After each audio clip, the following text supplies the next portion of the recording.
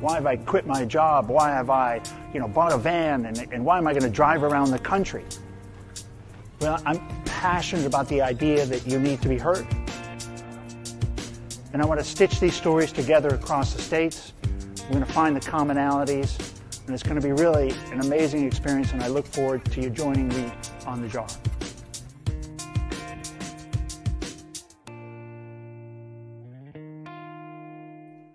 Okay. Yeah, very cool. I'm getting a little fancier now with my intros. Welcome, John. Yeah, thank you. Appreciate it again. Yeah, welcome everybody to this is now, it's from the show we're doing now is called Mental Health Today and today we've got John Truitt. The Mental Health Today show is sponsored by the JAR Foundation. It's coming out of the work I've done with the JAR, kind of just seeing the state of mental health across the U.S. and wanting to try to do something. So we've got a nonprofit called the JAR Foundation, and we're going to start funding and doing things like this around the mental health space, raise awareness, see if we can address some of the stigma through, especially somebody like John talking, an adult male in business, in real life, going to share a story. We'll talk about, and some of the guests will help address cost, and some of them will address access, and some will talk a little bit about the educational aspect. But I think John's for sure is going to, maybe touch a little bit all three. So John, welcome to the show. Thanks for being on and being part of the fabric, little beehive. I kind of was calling it a hive mind we're going to kind of create at some point, get some buzz going. So how about a little bit about John? What are you doing in the mental health space? Maybe give us a couple of minutes on that. And then maybe we'll kind of slip into, where's that aha moment in there that's got you fired up? Yeah, absolutely. So I was diagnosed at 45. I had absolutely no idea that I had any mental health differences or conditions. At 45, I was diagnosed. I'm on the autism spectrum. Okay. I'm dyslexic, which is really, really odd because I've always read, I was hyperlexic as a kid. And being autistic, you're very asynchronous. Okay. So in kindergarten, I was reading at a 5th and 6th grade level. I apply math at a grad school level, yet I calculate math at the 10th grade level. So it's a very, very thing, which, as you can imagine, causes its own challenges. But the dyslexia was a big surprise. My mom has her master's in early childhood development. No one ever caught it. My dad's a doctor. His dad's a doctor. Just no one ever thought anything. And basically later in life. That's bananas. Yeah, it's crazy. I mean, we're probably not supposed to use the word crazy, but we're crazy. I mean, that was crazy. Yeah, it wow. Was.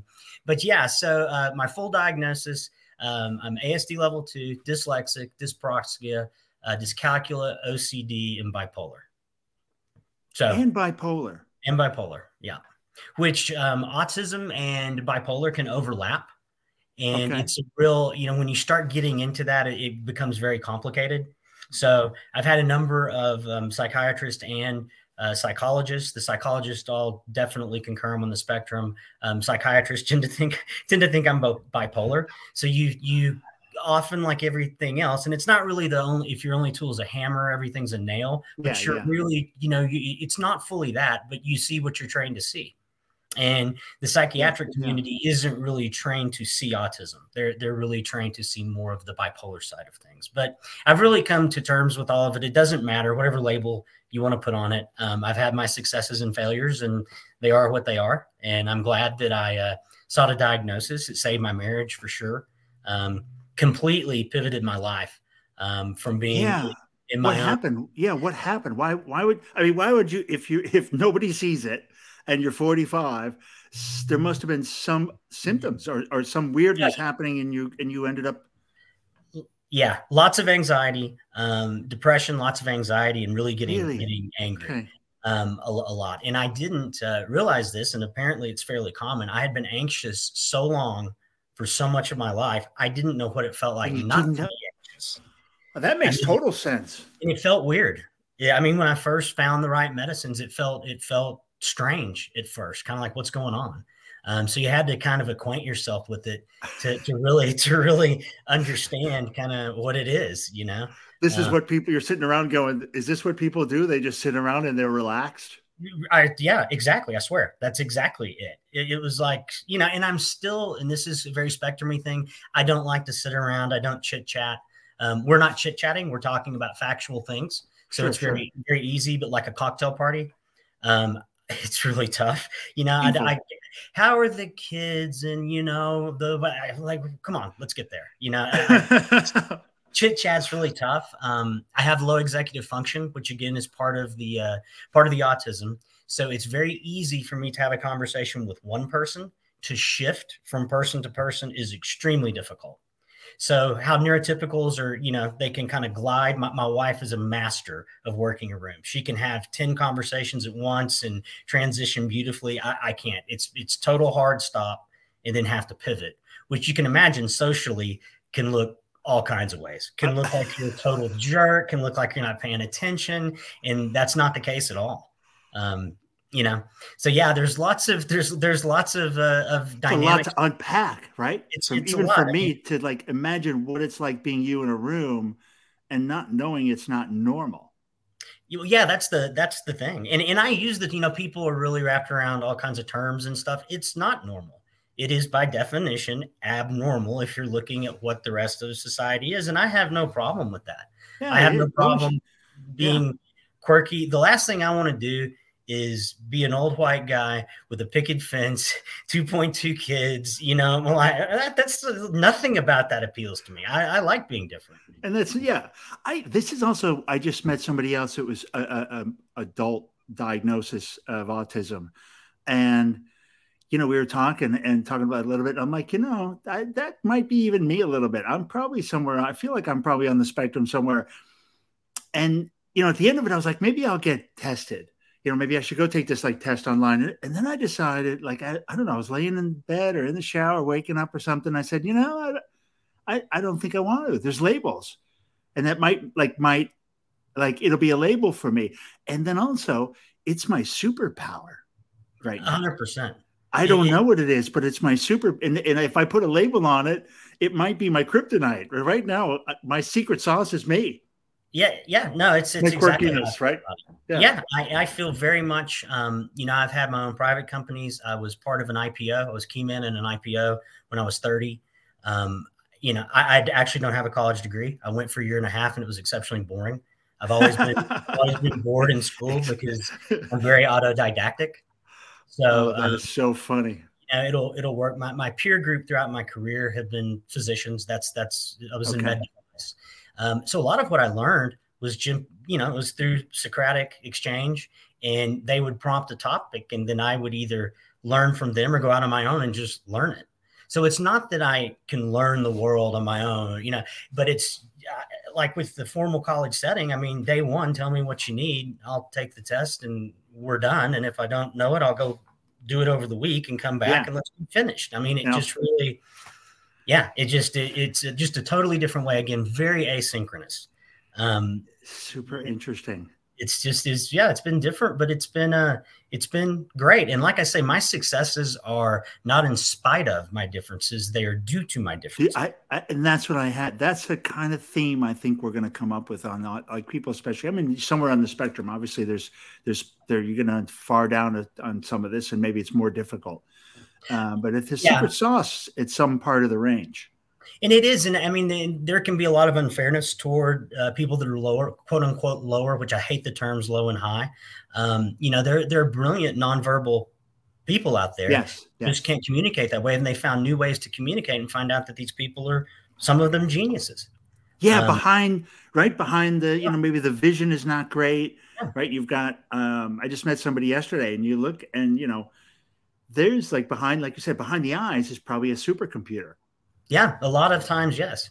And then the other side of that is, some people, and the original diagnosis was Asperger's, which is no longer used. And that's at usually the quote unquote higher end. I'm actually what's called twice exceptional. I don't know if you're familiar with that term. No, I don't know. That's when you're talented and gifted and you also have a difference. So I'm actually, there's 2E is the big term. I'm multi-E because of all the things I put out there, the dyslexia plus the autism plus. So, the concept is that you're exceptional twice because of your talented and giftedness. And then you have this difference that will either hold you back or change what's going on. And it doesn't always hold you back. I mean, I credit the dyslexia with a lot of my creativity. I started painting right after I got diagnosed, and I was just doing it for myself. And a year into it, I'm in 2 galleries and people are buying my paintings. It was something I was doing in the backyard, just for fun. And it's again, and you're selling it in the gallery. 2 galleries, yeah, one in Galveston, Texas, and one in Cortez, Colorado, which is fun. I mean, it's neat. And again, that's a lot of how stuff I have found for many of us on the spectrum develops. You just start doing your thing, and then the thing becomes something, whether it's creating a video game or a painting or building a business, or, it all kind of blends together. And I generally use it. So I'll sit down, spend a lot of time. It looks like I'm procrastinating. I'm not. It's just kind of building in my head what I want to do. Yeah. And then there's an intense kind of download of where I just go for it. Like I do what I can do in 4 hours, what neurotypicals can do in 3 days, yet it takes me the 3 days to build up to do it in 4 hours, if that makes sense. It's a bit actually how I feel like I operate as well. A lot of mind work, a lot of, like you said, and the download is a great way. It's like a rendering. Yeah, even it really is. Like your word download has left me to the next one. Even a better word is rendering, in your mind, right? It's exactly what it's like, rendering. Yeah, it's a rendering, right? And then it's just a matter of just through your hands, through the pen, through the tip of the pen, and onto the paper. Yeah, it's very interesting how it works. And I use the creativity part. I also have expressive and receptive communication disorder, so I may stumble over what I have to say, but I will I'll pivot from working on a business plan to going and painting, then to playing bass, then back to my business plan, and I'll do it like I can do that multiple times a day and just keep the energy flowing. Yeah, keep it from one to the next. Mm-hmm. That's great. And it works really well. Yeah. And I'll have business ideas while I'm painting, and I'll have painting ideas while I'm playing bass, and it just kind of does its thing. Are you writing music or writing words? Like, do you? I write a lot of words. I do lyrics and kind of this combination of prose, poetry. You can't really class it for what it is. It's what it is, right? Words. I do write my own music, but I play by ear. So I don't read like formal music. It's all done by ear. And I've never had lessons or anything like that. Yeah. I love it. The painting thing is interesting. I like the painting part because it is tactile, right? You're touching stuff. You've got the brush, the paints, the canvas. Yeah, it is. I'm glad you said that too, because it was wild. I was actually in a board meeting and looked over at my COO. I was one of the companies I was executive chairman of. And I just said, look, you've got this meeting. We've been working together 15 years. I'm going to the art store. And he looked at me like, you don't paint? Like, what are you going to the art store for? Yeah. I walked in and zero art training. I'd never touched paints, anything. And I looked at watercolors, and they kind of seemed weak. They're just like, that's not, enough in my face. Oils were messy. So I gravitated toward acrylics. Yeah. Picked up a brush, and it felt very odd. So I got a palette knife and got a canvas and went home, and I put the canvas flat down on a table, and I paint flat, and I use a palette knife. And I do a lot of different expressive stuff. And, I was aware of artists like Jackson Pollock and Picasso and stuff. I mean, I'm not an art history major, but I understood a little bit about what they did, and actually didn't care for that. Like I like, or used to like, more stuff like at the Louvre, like the Coronation and the big kind of literal stuff. And it's completely flipped. But I found out that there are actually artists like Pollock that paint flat. And in no way am I saying the quality of my art is like Picasso or Pollock. I want to be very clear, but the way it's created and just organically how I did it, our minds work similar. And Pollock was diagnosed as bipolar, but he was probably bipolar and autistic. Not sure in Picasso, if anything, probably autistic, but it can show kind of how the mind works in similar ways. And there are other autistic people throughout history that, you can look at, and I look at, and it's like, that different thing they do, I also do that. I would see, the way I think you could take, as you were talking, you would hear Picasso, if like his final paintings, a lot of that stuff is some kind of mid-journey rendering of Yeah. something. Yeah. Right. So it is that broken, the way we, like I say, right. The way you see things, right. The way you see things in those kind of abstract shapes. And as things kind of come and go to like in and Yeah. out of focus, I could see where you put these parts together with the pen. And that really is right. Picasso was autistic, and these are the different frames that he sees in the rendering and de-rendering. Probably he's pulling stuff back and not in and out of focus. Yeah. Yeah, very much so. And again, on Pollock, if you go and like you look at his more famous stuff, particularly with the lines, and I forget what it is, number 48. It's one of the very famous ones that he numbered that's in the 40s. It's actually the golden ratio in it. And I don't think he actually knew that he was putting the golden ratio into it necessarily. But all those loops, I mean, that's the 1.62 spiral. That's the golden ratio that's going all the way through that. So when you look at it, it's pleasing to the eye or makes sense, even though it's so abstract. So is that your stuff hanging in the back? Those are two of my worst paintings ever. I'm down to like a shop. My goods, those are, but they're very old and they're very poor. It's not my good stuff. I love it. I mean, it's like the last, it looks like it took 3 off the wall already and sold them. And they've moved. And this is kind of my area at the house where I stage all my stuff. So there's old ones and I'll repaint over existing ones just to get the texture. So if I paint something I don't like, I'll simply paint over it and that gives a background texture and I can just keep going. And those end up selling well, actually. I guess people are super into texture these days, so that works. Yeah, and with acrylic, it is kind of a fun, it's pretty interesting. Tell us about the foundation. How did you've got this diagnosis, and like you said, I'd like to say it's become your secret sauce. You figured out how to sell it and package it and, and it's like a fountain of youth in the same way right now that it's your superpower. Yeah. I love it. So tell us, what are you doing with the foundation and what's the ideas behind it? And so kind of to just quickly where I started it. A couple of things that were not totally unique about me, but different than most. I didn't ever dispute the diagnosis. Once I went through, I did 3 days of testing. It was very intensive testing, came out, knew what the diagnosis was. I immediately embraced it because it was like, well, what else is it going to be? And called some of my closest friends and they were like, oh yeah, we hadn't thought of that. That's you. So it was very easy. My wife was exceptionally supportive. She came to the testing with me. So it made all of that, it made it a lot easier. And really at the end of those 3 days, I was like, I've got to get the hell out of for-profit stuff. This is killing me. And I want to do a foundation.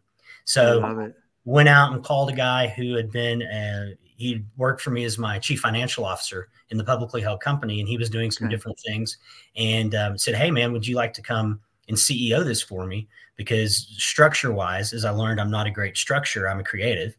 So he's come in, laid the structure down, and we've been going about 5 years with it.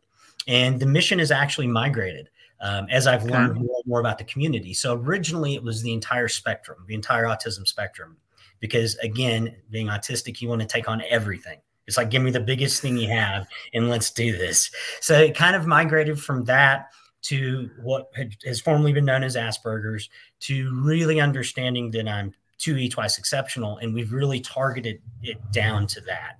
So I mean, I'm always happy to help anyone and everyone. Where I really connect with people are on that 2E level. That's kind of where it is. And there's nothing in the space that serves people like us. I mean, it's just non-existent. Very interesting. Very interesting. That's a journey. What was it like? So we talked offline a little bit. It wasn't a straight line from I'm having troubles in my marriage, sounds like maybe at the job, you're like, the corporate stuff, being the structured person, right? Putting that hat on and playing that character would be internally just destroy you internally. Oh, and you could do it because you're because you got that, because you're a double, right? You're a double, you got the double. So you're like, I can do it, but this may kill me. And that's that's very accurate. So how did you get diagnosed, and what was that road like to get to that 3 days? Again, it had always been very asynchronous. When your dad and granddad are doctors and your mom and grandmother, or you have master's degrees and stuff like that, the expectation is, it was always, well, I'm either going to be an attorney or a doctor, and this is how it would go. And like I say, got to got to school, and it was boring. School had always been boring. I never went to the principal's office, never acted out like a lot of folks on the spectrum or folks with dyslexia. Didn't have that part of it. And I kind of ended up getting the label of very smart, but try harder was kind of always where it was, this kind of constant try harder deal.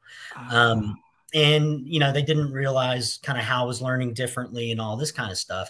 So, yeah, I went to college for a year and a half, joined a fraternity, drank a lot of beer, had fun, really figured out this wasn't going the direction I wanted to. Joined the Army.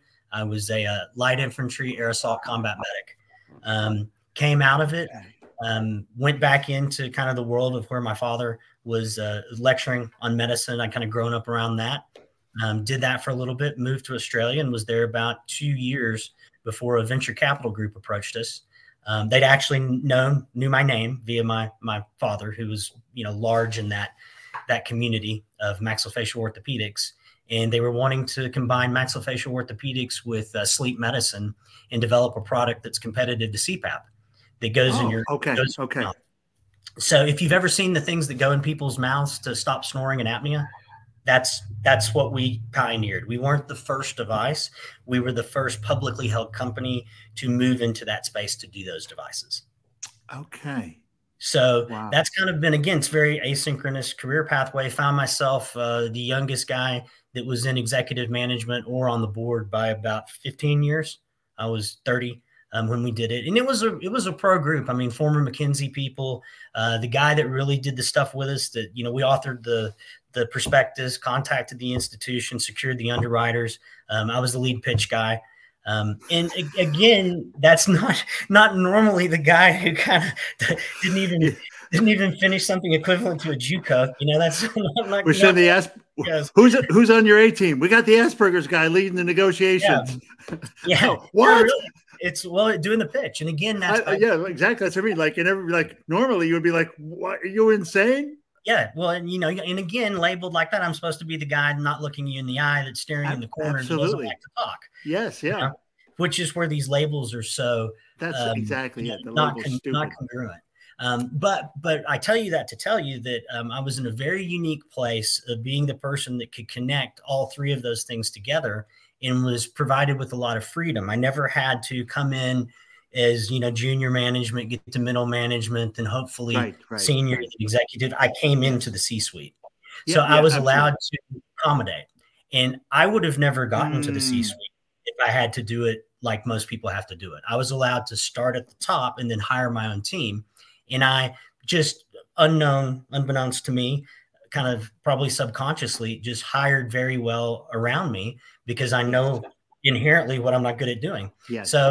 I largely my success, and I think this really applies to any chief executive officer, if they're worth their salt and are honest with themselves, it's how well do you hire? Yes. How well do you hire, and can you empower those people? Can you give them, the authority to execute what you've given them responsibility for, and let's get on down the road. In my more unique kind of skill set is more around marketing and business development and taking those things we talked about earlier and packaging them, which again really allows you as a CEO to steer the boat, allows you to kind of look from the crow's nest and see what's coming, and then communicate that down to the team and really get the engine room going and all that kind of stuff. So it's a great analogy, right? If you are leading the marketing, you've got the brand, you've got the values, you got the brand, you got the marketing. You really are plotting the course. Yeah, and I enjoy that part. Yeah, and let people do the part you said about business, especially business, which is how you hire, and it's hiring around you. Yeah, meaning around your strengths and what you want to do. 100%. I'm all about the dissenting opinion in people that can go. It's funny, as we'd worked together for a long time, the guy I was telling you about that was my COO, we'd worked together for a while, and he helped me build the entirety of the U.S. business when we relocated to the States. And I was doing an interview, and I usually would bring in a couple of my C-suite members, and, this one person was in there, blah, blah, blah, blah. And basically it came up that this guy told him, he was like, do not ever tell John yes. John knows yes. right? He doesn't need you to boost his ego or say yes. What he wants is for you to challenge everything that he puts in front of you. And yeah, and then the guy finished telling me, he was like, because if you're not doing that, why would we hire you? We already know what we know. I'm not hiring you to pat me on the butt and say, hey, look, this is a great idea. I want you there ripping through my logic. So again, that was a little bit different. It's not exclusive to me or not exclusive to the spectrum. That's a lot of people that are successful doing that. But again, I think just being wired to where I want people to, I don't mind criticism. I don't like social criticism. I love criticism as long as it's positive in the business context, because there's a lot of bright people that can see things that I don't see. Yeah. And hey, look, that's a great idea, but have you thought about this? And it's like, great point, Ken. I hadn't thought about that. And I'm very much a big believer. I think that the most ridiculous statement in the world is, don't come up with a problem unless you have a solution. That is the dumbest thing I've ever heard. Yeah. Identify problems and then we'll solve them together.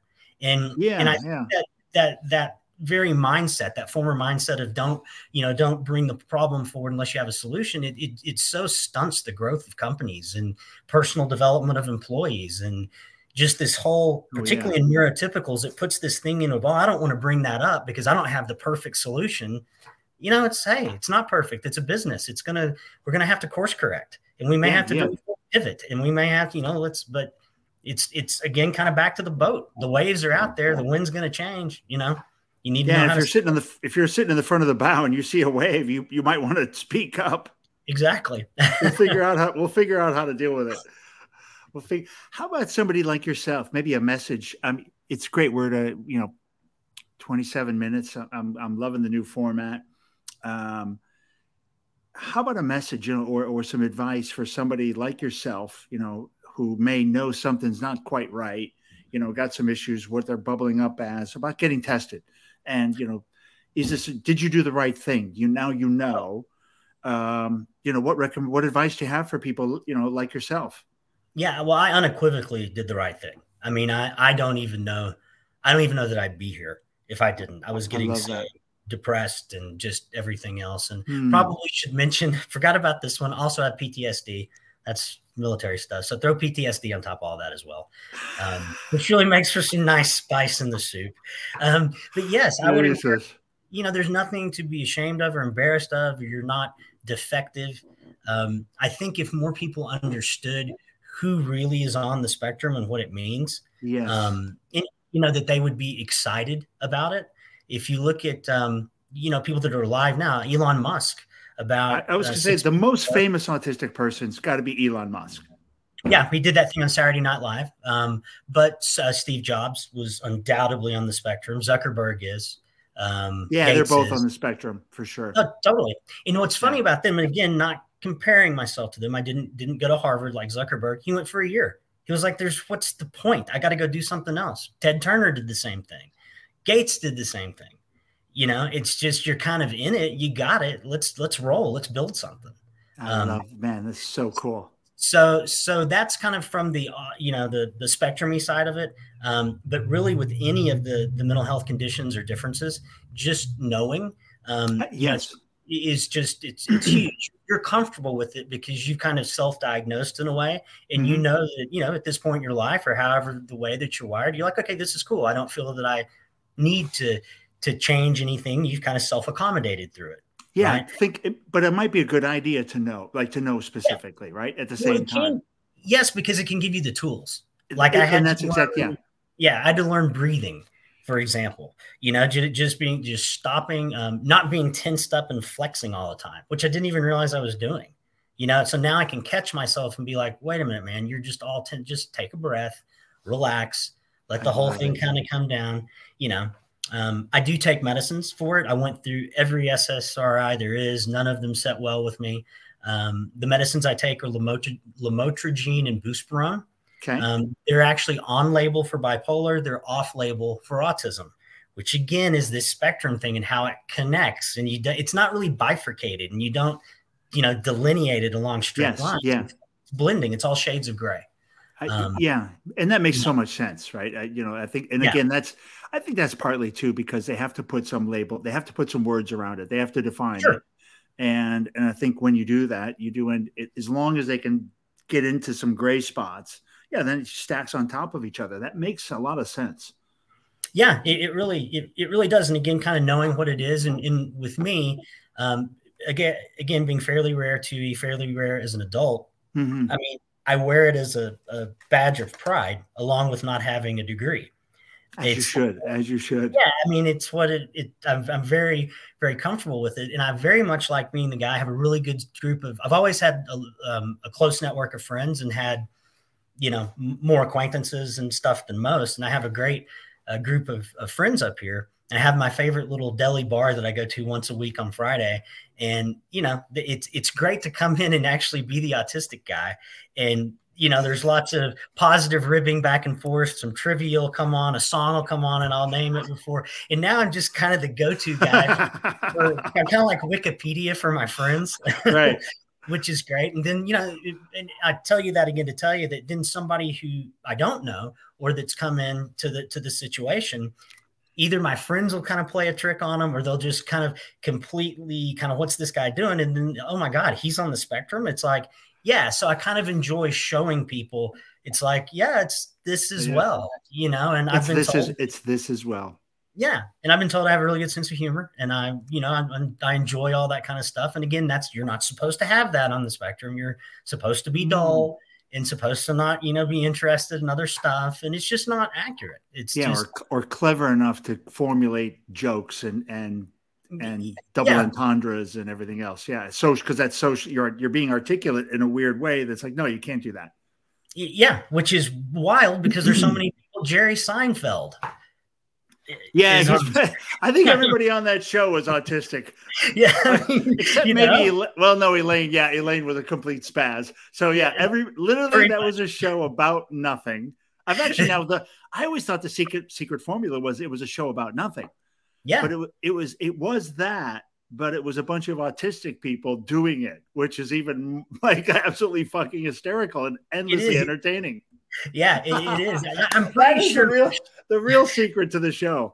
I think it was. I'm pretty sure. I mean, Seinfeld has talked about it, right? But Larry David also has to be. I mean, absolutely getting those two together and getting it going. So yeah, Kramer was at the farthest end of the spectrum there is. Yeah, he's somewhere for sure. Yeah. Oh, Richards. I don't even know if he's on this planet. Well, he eventually blew himself up with something. He was caught saying something on the mic. He got canceled. He's been canceled. I think some racial stuff. It was really, I think it was very throwing the N-word around or something. It was pretty low bar stuff. Yeah. But like, not surprising if he's autistic. Like, it could have, he saying stupid shit at the wrong time. Is very even trying to be funny and misreading the room. Very much so. And it's impossible for me to read a room. And I've been told that my funniest stuff, I don't even mean to do it. And that's, I could see him being that guy. And, that's a forever regret. Yeah. Yeah, absolutely. But that's I think it's good. You want any other kind of closing thoughts? Anything you want to steer people to the foundation, or more information? Sure. I mean, probably just the overall thing is I would say to anybody that's listening, don't worry, don't get anxious about what, if you think there's something different with you or that you think you need help, you go get it. It's it's not painful. It's very, very rewarding once you've understood it. Our foundation is On the Spectrum Foundation, and it can be found at that URL. It's onthespectrumfoundation.org. www.onthespectrum. On the Spectrum Foundation. Foundation is actually in the URL, and that's .org because we're a 501c3. But yeah, I'd welcome anybody to have a look at the site. Personally, what I'm doing these days is I'm teaching entrepreneurialism and micro and macro economics at a school that is all 2E. So all of my students are twice exceptional. They're talented and gifted. A lot of them autistic and dyslexic. And these kids are incredible. I have kids that are 13 years old, and this is a high school. They're 13 years old and taking all AP courses, and all of them on the spectrum, dyslexic, stuff that you're not supposed to be able to do. And they're actually the people most perfectly suited to do it. So that's where I'm spending most of my time these days. What a blast. That must be it's so like energizing. Incredible. It is the most, other than listing the company and doing those 3 days of pitching, like Wachovia and stuff, that was a blast. Other than those 3 days of my life, this is the most fun I've ever had, for sure. I cannot imagine, right, that being around kids with so much potential, and you're in a way you're more than a life raft, right? You're a speedboat for them. There is an element of that, and it plays both ways. I mean, it's sure, very much so. Yeah, and stimulating. I mean, these kids, again, I won't rabbit on about it, but just how bright they are and how fast they move. And you could see in quote unquote normal school, public school, I mean, there's just no way a teacher couldn't keep up with them. It just wouldn't. I can see why it's so difficult for them to function that way. And obviously I can relate to some of that. And you're giving them a platform, which I'm a giant fan of. Or, a safe and not even a safe place, but a place to thrive. Yes, absolutely. John, awesome. I got the little on the spectrum is there. So if people can, hopefully I spelled spectrum right. Dude, I'm dyslexic. Hold on, let me look. Yes, looks pretty right. I have to try. So I looked at this password the other day. I was typing in, it was telling me the password was wrong. And it was on my phone number. And I looked at it like 6 times. I was like, are you friggin' kidding me? Delete, start over. And it worked. That's great. And it worked. Thanks so much, John. Great. Just hang on for a minute. We'll chit chat a little bit offline, but thanks everybody for watching. Anybody out there, and please do share this episode wherever you're watching it, and give us a little bit of love. Thank you.